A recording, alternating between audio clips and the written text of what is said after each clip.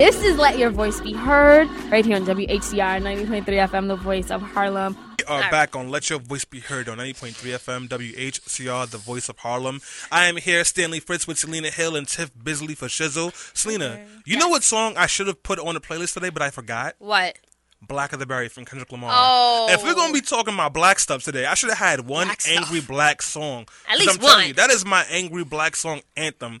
I remember the first time that song came out and I played it in my room, in the living room, and I had to turn it down. I'm like, oh snap! I'm probably scaring the crap out of my white roommate. Oh goodness! Nah, Gabby's cool. She was like, Stanley, turn that up. Turn it up. Oh god. Yeah, Gabby's She's trying to ready to get ratchet. She about that life. All right, guys. So we're back on Let Your Voice Be Heard on 90.3 FM WHCR, the voice I'm of gonna Harlem. have to stab you. Oh, guys. But really? With this now pen. there's proof. Yes, there is proof. I just incriminated myself. Guys, forgive me again. I am a little nasally because I am suffering from allergies and sinuses. So this is not how I normally sound. Yes, it is. No, it isn't. Gentlemen out there who looking for a girlfriend, this is exactly how she sounds. Imagine talking to this nasally voice on the phone. Hi, baby. That was not. Bless you. That was not a plea to men. Okay, Stanley. You not trying to get chose out here? Anyway, thank you for borderline offending me. I offend you, Selena. It's all good though. I'm used to it. Selena's pretty. She looks like a bag of money, guys. All right, thank you for cleaning it up You're in welcome. that way. What is a bag of money like? How is that an appealing thing? Hey, I didn't make the song. Tiff Bizzle, enlighten us.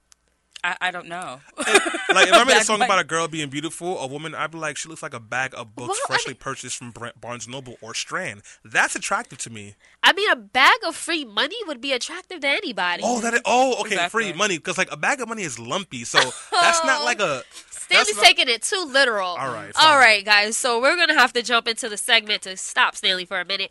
But we're going to be talking again about Black Lives Matter, this movement. There is no question about it that Black Lives Matter has made a significant impact across our nation since its inception in 2013, following the acquittal of George Zimmerman and the Florida shooting of African-American unarmed teenager Trayvon Martin. And since then, the movement has raised awareness about a number of issues regarding racial injustice. That includes like the disproportionate number of black people being arrested, harassed, jailed, and killed by police. And also, Black Lives Matter has succeeded in getting people to hit the streets to protest about these issues and help spread awareness through social media. I'm sure we are all familiar with that hashtag Black Lives Matter if you don't constantly use it yourself. Made from 3 women of color. Yes. Black girls are magic. Black girls are magic. No, I was talking about Black Lives Matter. I'm sorry. Oh, okay. I'm sorry about that, Stanley. So, as Black Lives Matter continues to grow, a number of people and even allies of the movement, people who call themselves allies of the movement, they began to start to question some of their tactics and strategy and even their goals. And it's been going on for a few months. We know that a number of black people aligned with Black Lives Matter have interrupted different political rallies, most notably Bernie Sanders, when, a few weeks back, he was about to step to the podium and give a speech to thousands of people and his supporters who were waiting online for hours to hear him speak, and 2 young black women came, snatched the podium, and told them why their lives matter, told them why Black Lives Matter, and told them and held Bernie Sanders accountable to a certain large degree for his work and just not speaking enough about the issue. But a number of people criticized it, and especially people within that audience. It was a majority white audience, and they were saying things like, get off the stage. Some people say they should be tased. Some people say they should be arrested. They were just, a lot of people did not support that particular tactic at all. And then, as they received a lot of backlash, a number of people aligned with the movement were saying, you know what? We shouldn't even be focusing on this tactic. That's a distraction. Look, we're here to make white people uncomfortable. If you're a progressive, if you're an ally, then you should be taking this stance and you should be talking about it from this angle or this much. And if you're not doing that, then you're hindering our movement. We're going to make our voices be heard, because in traditional means, nothing's being done. So we're going to do things that you may call radical, but we're here to let you know we're tired of seeing black and brown women, black and brown men and women being killed across our nation. So, moving forward, then Black Lives Matter activists released a video of two leaders speaking with Hillary Clinton behind the scenes in New Hampshire. And in this video, if you guys haven't watched it, they confronted her. They also confronted the Bill Clinton administration for things that he did that helped incarcerate black people. And her stance was very straightforward. And she said, you know what? That happened, but what do you want me to do now? Where's the policy? Where's the legislation? Show me what to do, because frankly, we're not going to change hearts. We can change policy. We can change proposals. The leaders of Black Lives Matter came back. They said it to her. They also been saying it in other news organizations, saying things like, well, you know what? It's not our job to necessarily come up with those proposals and the policy. White people are being violent against us. You need to stop that. We don't have that agency, that power to stop white people from taking from being violent against us. And that has been, from my understanding, their position and their point. And they also said they were disappointed in Hillary Clinton's response. I personally was not. When I watched the video, I thought that she managed it really, really well. Stanley, did you want to jump in? Well, yeah, I thought you were going to say more. And Tiff, did you have something to say? You can go for it. Yeah. You can jump in. So, I actually agree with Hillary too, because as someone who's running for office and is thinking about policy, that's the kind of response I would expect from her. It would make sense. It's when someone has a problem, you go to an elected official, we have a problem. There are only certain things that they can do to address that issue. So it's speak out on it, fund something, or pass legislation. Those are the three biggest things that they can do. When you're running for president and you're talking to someone who really wants to push legislation, and they have to hone this into a message that can be clear. They want to know, what kind of policies would you like? So when I'm crafting my rhetoric around it and what I'm going to do towards it, I can use those as suggestions. What did you expect from someone who's running for office? Tiffany, what was your reaction? Is this thing that I feel like a lot of people think that, why are you targeting, Bernie Sanders or Hillary Clinton? Because you're just almost like this whole preaching to the choir type of idea. And I feel like you have to come to these people, because if I was preaching to the choir, then maybe there would have been more policies and more reforms already in place to really prevent a lot of this death that we're seeing around police brutality, healthcare, housing, this, that, and the third. And like you said, I'm not surprised what Hillary said. It's to be expected to get a response like that from her. She's trying to be as diplomatic as possible. I don't disagree with any of the tactics that are happening, because every 28 hours, probably less by now, people are still dying. People are not taking it seriously. And then you have people like Trump saying that, oh, I would beat them up, and Scott Walker, really dismissing them. And these people that can potentially be in office, like, we are at a state of emergency as Black people. So I need you to I feel like they really want these elected officials to make this a crux of their campaign. And essentially they have to, in a way. Can I jump in? I'm sorry, Selena, go ahead. Oh, did you have something quickly? Yes, you gave me a crazy look just now. I don't know if that's what they want, because when Hillary said, what should I do? They're like, well, that's not our responsibility. Good point. We have to get we have a very special guest on the line who I would like to take time to introduce. And I know we're getting a lot of calls, so we'll definitely get to your calls as well. First, let me introduce Jamia Wilson. She is a social justice activist. She is also the executive director of Women, Action, and the Media, better known as WAM, with an exclamation point. And she has been just leading the movement when it comes to feminist issues, and herself as a Black feminist, she speaks about race issues, gender issues, and how they all seem to interconnect. So do we have Jamia on the line right now, Stanley? All right, Jamia. So we started the conversation about Black Lives Matter. I wanted to get your take on sort of the criticism of their method of disruption. Well, thank you so much for having me. I'm really excited that we're talking about this important topic. And I think that there's been so much focus on the criticism on the method of disruption and not at the heart of the matter, which is state violence and violence against Black people and police brutality focused on Black lives. And I think that it's easy for us to look back at things that we would have done differently. I think we all kind of have had those moments in our lives when something has happened and we've wished that we could have done something differently, and people said, oh, maybe you should have done it this way or done it that way. But in the moment when people are taking action in any human endeavor, We have to go and do things and then learn from them afterward. And so I think that the focus on things that individuals might have done differently or strategies that might not have been the tactics that we might have deployed personally is less important than the actual result that the people who did do these actions were able to get, which was that all of the major candidates on the progressive side started to shift their messaging around the issue of state violence, mass incarceration, and Black Lives Matter very quickly after these actions happened. Jamia, I'm sorry not to cut you off, but that is a very interesting perspective. You're saying that it doesn't matter what it takes to get to the goal as long as you hit the goal. And of course, Black Lives Matter has said our goal is to spread advocacy and to insert this national crisis into the presidential campaign and into the election. And you're saying, hey, if that's what happened, then, that's what it took. Absolutely. And I think that, when we look back, a lot of what happened in the past informs my work as an activist now. I really believe in listening to our elders and looking back at history and looking at things that happened and what we can do moving forward. And we had to have people working on all sides to get where we are now. And, there's activists, there are revolutionaries, there are storytellers, there are media people. We have to have a whole ecosystem of people deploying different strategies and tactics to make this happen.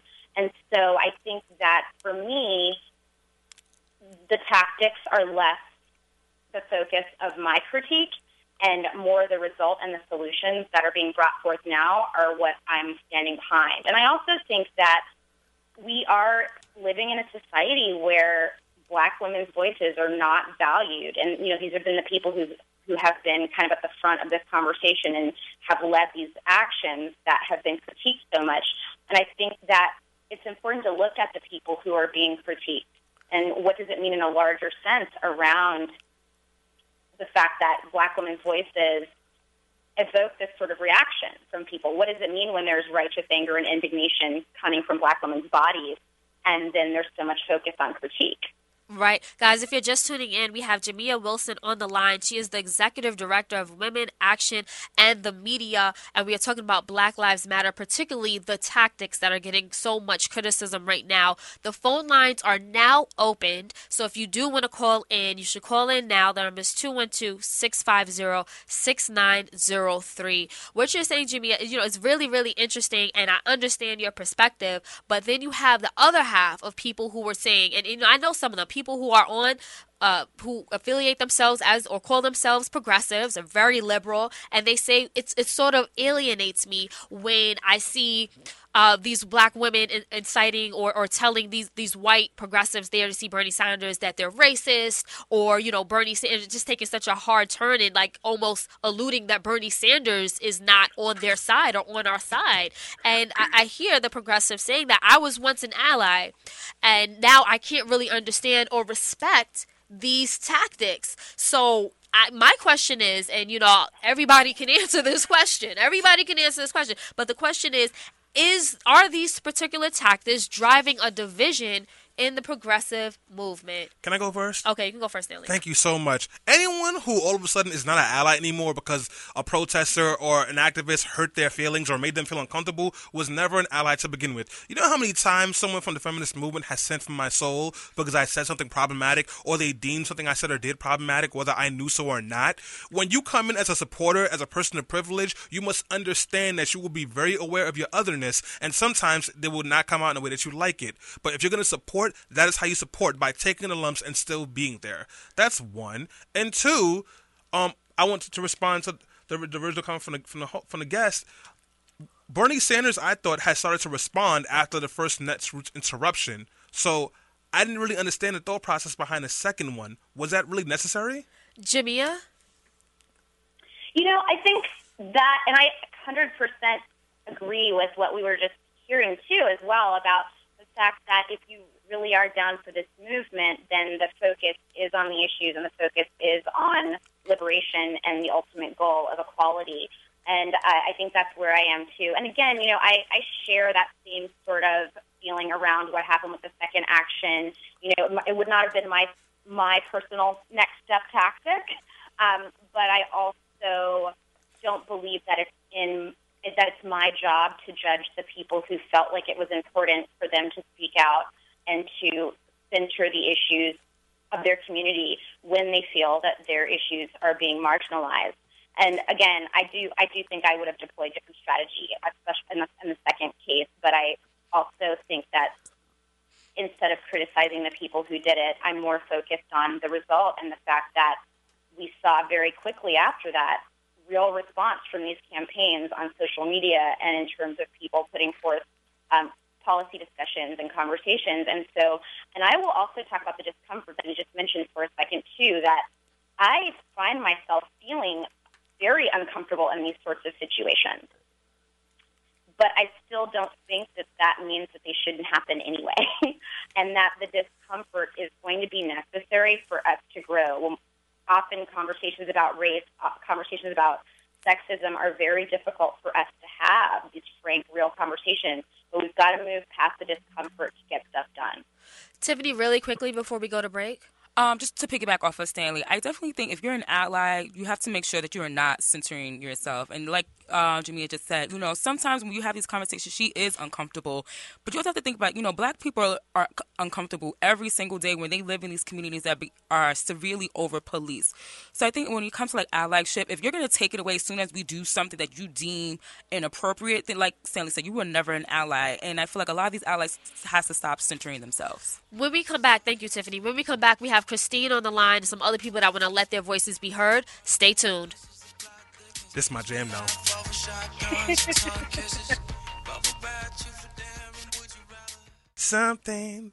We on air. Zamzaddy, coffee in the morning. We are back on Let Your Voice Be Heard. Ooh, this is R&B Stanley. Hold on. It's a quiet storm. Hold on, I'm about to hit y'all with some R&B jams right here. I wanna feel. Okay. Dum dum, body rolling. Dum dum. I wanna show you, baby.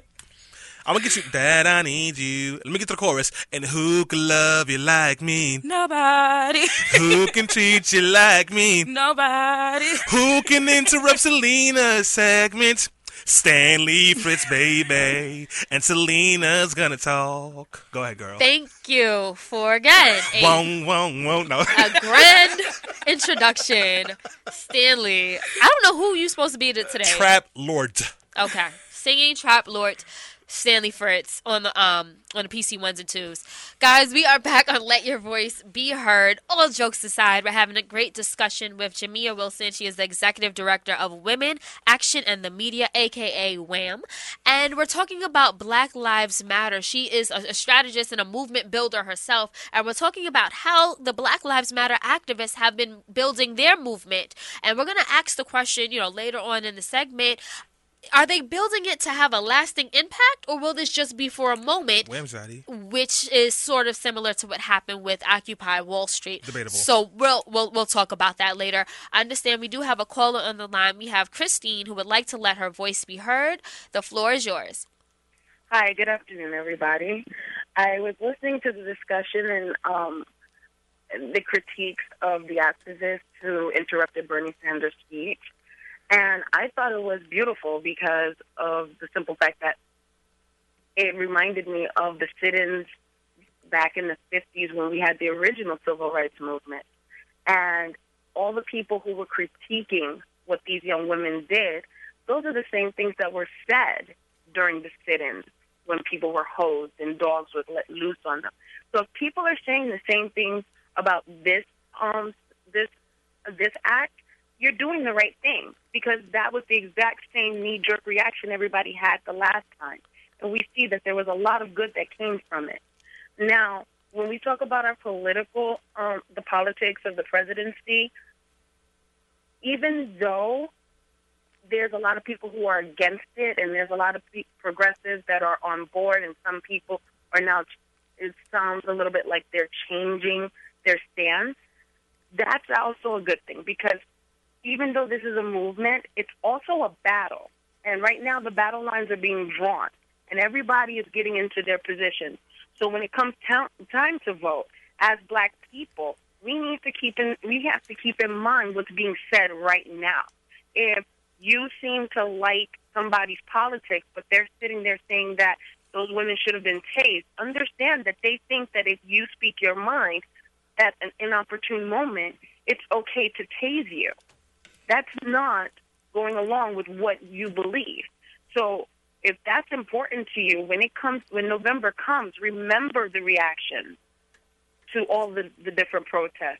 Remember all of those things when it comes to the person you're planning on voting for, because they're letting you know. Nobody's going to 100% flat out say, you know what, I think it's okay to kill unarmed black people. But their reactions will tell you if they have a problem with killing unarmed black people. And if that's something that matters to you, use your voting power in November to let them know they either come on board or you have no place having a say in what affects me. So get down or lay down. Thank you so much for calling in, Christine. We definitely appreciate your feedback, guys. If you're listening and you want to chime in, the number is 212-650-6903. Or tweet us at BeHeard_radio. So Christine made a really good points, and I wanted to push back a little bit because I think that what if this might not be a good example, but what if, let's say, you were at like a concert or you paid tickets to see Beyonce or something like that, and they were like, well, you know what, or these people like who have a lot of acclaim and a lot of fame in the black community, they should also be using their platform to speak out against these issues. And let's just say you wanted to push them to do the same thing. I understand they're not running for president and they don't have to address this, but like, are we saying when we say that the black protesters just were, they were expressing themselves at an inopportune time, was it just like inopportune, or is that like downplaying, the fact that this was a political campaign, this was a political rally, and we haven't necessarily seen them take as action like this against people like Hillary Clinton, probably because they couldn't. Because Hillary Clinton, I would presume, has a whole army of forces around her and security guards that would never let someone get to that platform. So are they just taking advantage of the fact that Bernie Sanders, he's more accessible? Got the squad. Well, yes and no. Bernie knows he's going to be interrupted. Get some better security. You saw Hillary shot that down and met with them. I mean, what do you like? What do y'all want? I mean, I didn't necessarily agree strategy-wise with the Seattle action. Actually, I didn't agree strategy-wise with the Seattle action because I thought he had already begun responding, and I thought at that point it was time to give him a chance to show because, like, 2 days before the interruption came, he just rolled out a policy, his policy for, criminal justice reform and in regards to the Black Lives Matter movement, and he released a video talking directly to, like, people of color, the black community, saying why he wanted to be their president, and there had been traction. But, I mean, Bernie knows what's going down. Every presidential candidate knows you will be interrupted. President Obama is interrupted by people all the time talking about whales need winter coats or some other nonsense. So why wouldn't you expect that to happen? I want to get Jamia's response on that, and then we have another caller on the line who we'll go to. I actually think that if someone wants to be commander-in-chief of our country, they need to be ready for this sort of thing to happen. Being disrupted at a rally or at a progressive protest is nothing when you're thinking about negotiating nuclear deals. So I think that in that same case, I agree that this is something that if we purport to be in favor of free speech and democracy, that this should be celebrated, and that, when people come in and they protest, that I'm a believer that we should, take note and listen if we agree with the principles of that protest. And I also think that it's really important to think about the fact that in Bernie Sanders' case, in the recent video that came out, I think it was a Meet the Press video recently, where he said that he was not going to apologize about his response to Black Lives Matter and shutting people down. And one of the takes that I read that I thought was really interesting, which was from someone who had actually been a part of the action at Netroots, who said, not only did he say he didn't apologize, right after he was rolling these policies out and asserting his civil rights record to kind of re-ingratiate himself with the community, but also it undermines the new black woman who's been hired as the face of the campaign, who had apologized on behalf of the campaign. And so him coming out after she apologized and then saying, oh, actually, people on my staff apologized and jumped the gun, but I'm actually not apologizing. I don't think that was a good look. Right. Now, I remember that interview where he did just clarify and say that I didn't authorize that apology at all. But I do want to give... That was dumb for him. Right.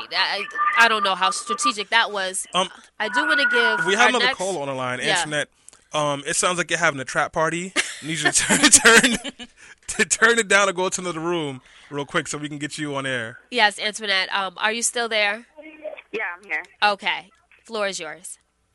Okay, cool. Yeah, my name is Antoinette. I'm from Charleston, South Carolina, but I live in New York. And just coming off of a trip in New Orleans, and I just wanted to talk about the Black Lives Matter. Just like y'all were saying, like, oh, is this like a moment or is it a movement, right?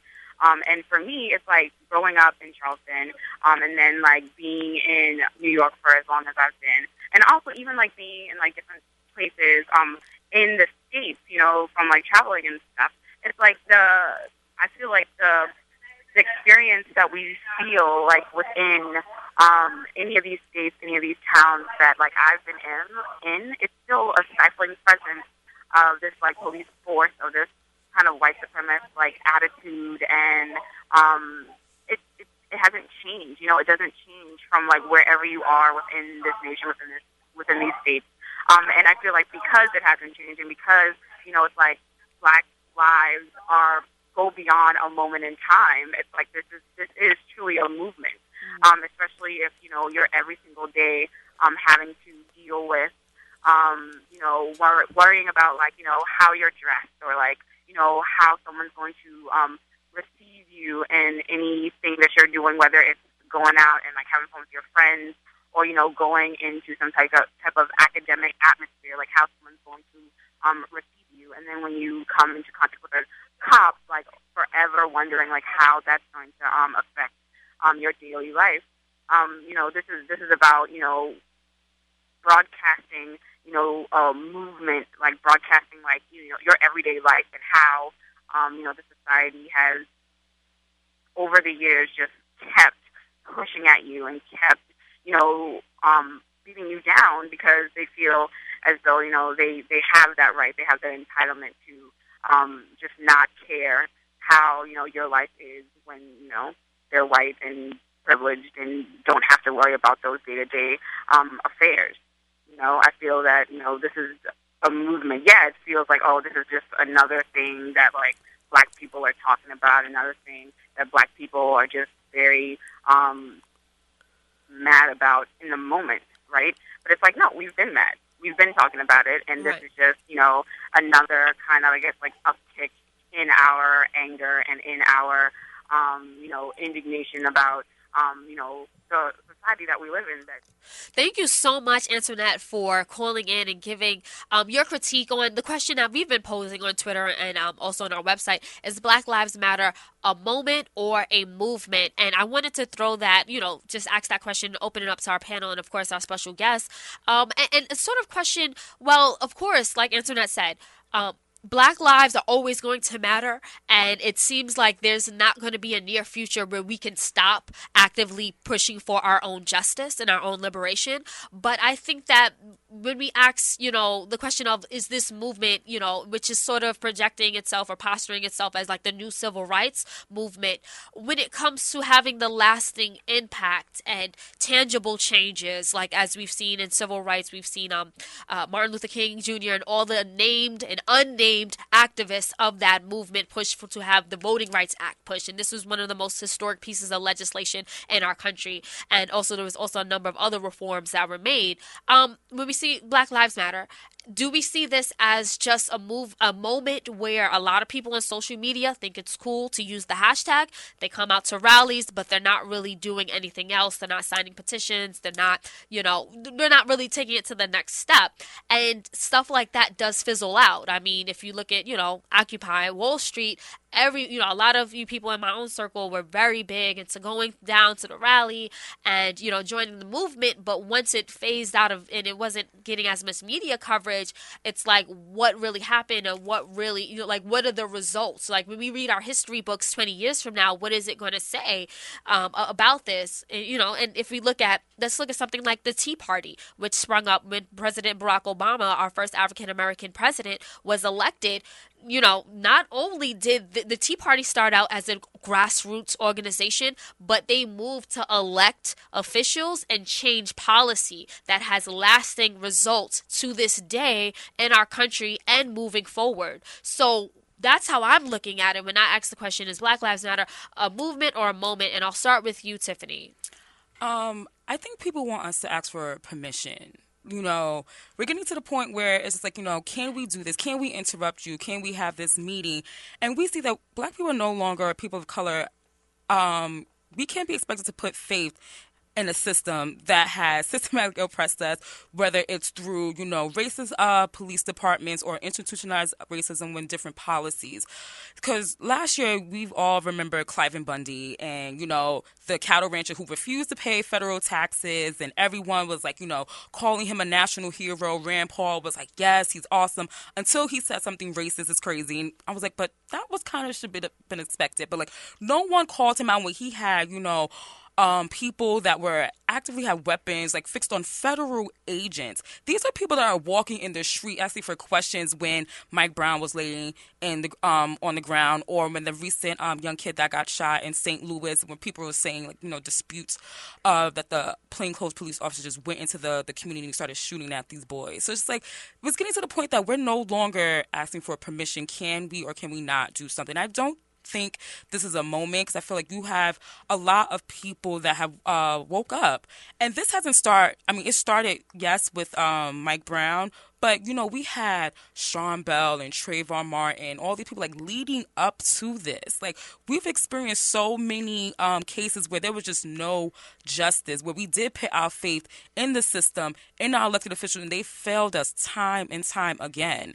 So I think now we're seeing that students and people and young people, millennials, are just like, listen, it's enough. Whether you like that I'm interrupting Bernie Sanders or not, or I'm interrupting Hillary, or any other person that is going to be in office, we want to see what you're talking about, because now you have to earn our votes. Now you have to tell us, how are you going to make a difference for Black and brown people in this country? Because you're killing us. You're killing us, whether you, like Stanley spoke about earlier in the show, whether we have food deserts in our communities, lack of education, or poor housing. You are attacking us on all fronts.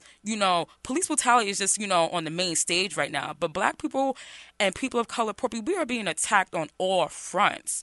I think this police brutality, this issue is just allowing us to get into the door. But we have so many other issues to address, and I don't think it's definitely not a moment.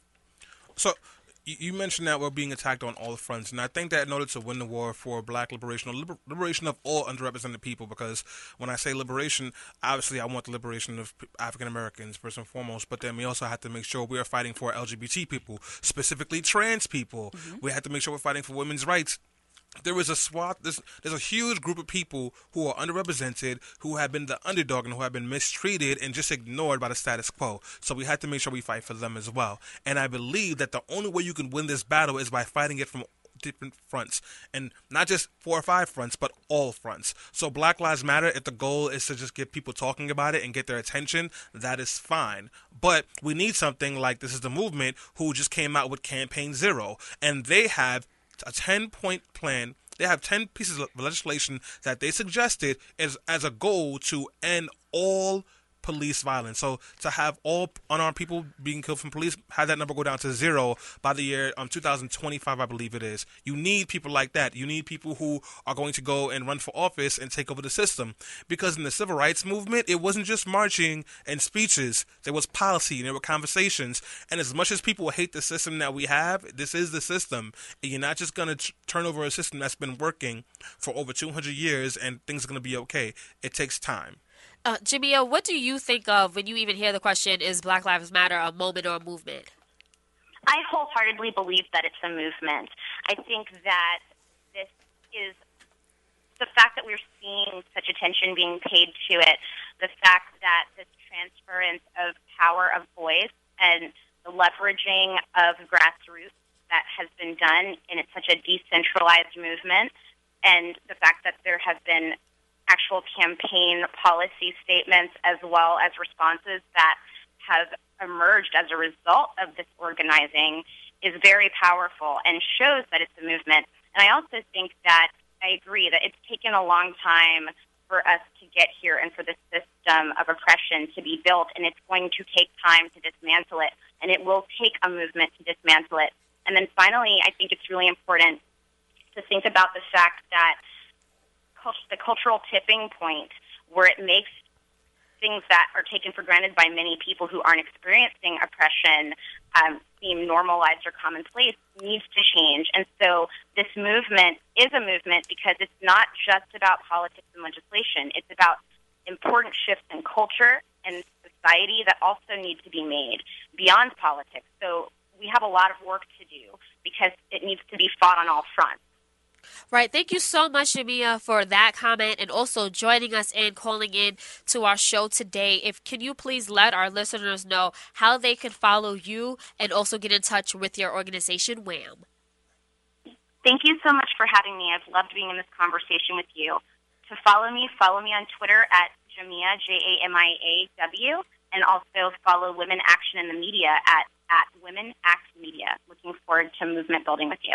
Thank you. Thank you so much, guys. And I just want to close out by saying really quickly that, just to reiterate some points, that it is important for us to understand that Black Lives Matter as a movement is shifting the way that we talk about trans people of color, the way we talk and see Black and brown people being shot and killed, whether they're usually when they're unarmed. It is shifting, just the notion and the language and the rhetoric, and it also has shifted the way media covers all of these things, and that's very important and crucial. But I think that when it comes to the policy and the changes, I think that that is just as important, or if not more important, because the thing is, what I've noticed, especially like throughout generations and when it comes to activism, it's almost like on trend. Things shift. There was not that long ago when the big thing for progressives to be talking about was immigration or feminism or, you know what I'm saying, or LGBT issues and trans issues. And I think that, it sort of fluctuates, like the popularity of it, even though you always have those on-the-ground activists who dedicate their lives for fighting for this one root cause. When it comes to the masses, our attention does shift very quickly. And I'm not confident that Black Lives Matter, the hashtag, the movement, will be as prevalent in our lives in a few years from now. But I will say that if we get these policies and proposals passed, then that would be the best way to leave a lasting impression. And even if, the Black Lives Matter activists themselves don't go out and get this stuff pushed, I think that they have ignited and sparked other people, like the activists behind Campaign Zero and the reform movements behind police accountability. I think that we can always thank Black Lives Matter for putting these issues to the forefront and then helping and then acting as a catalyst to get it done as other people aligned with the movement are doing. So with that said, we're going to go on a quick break and then we're going to come back to the quickie right here and let your voice be heard.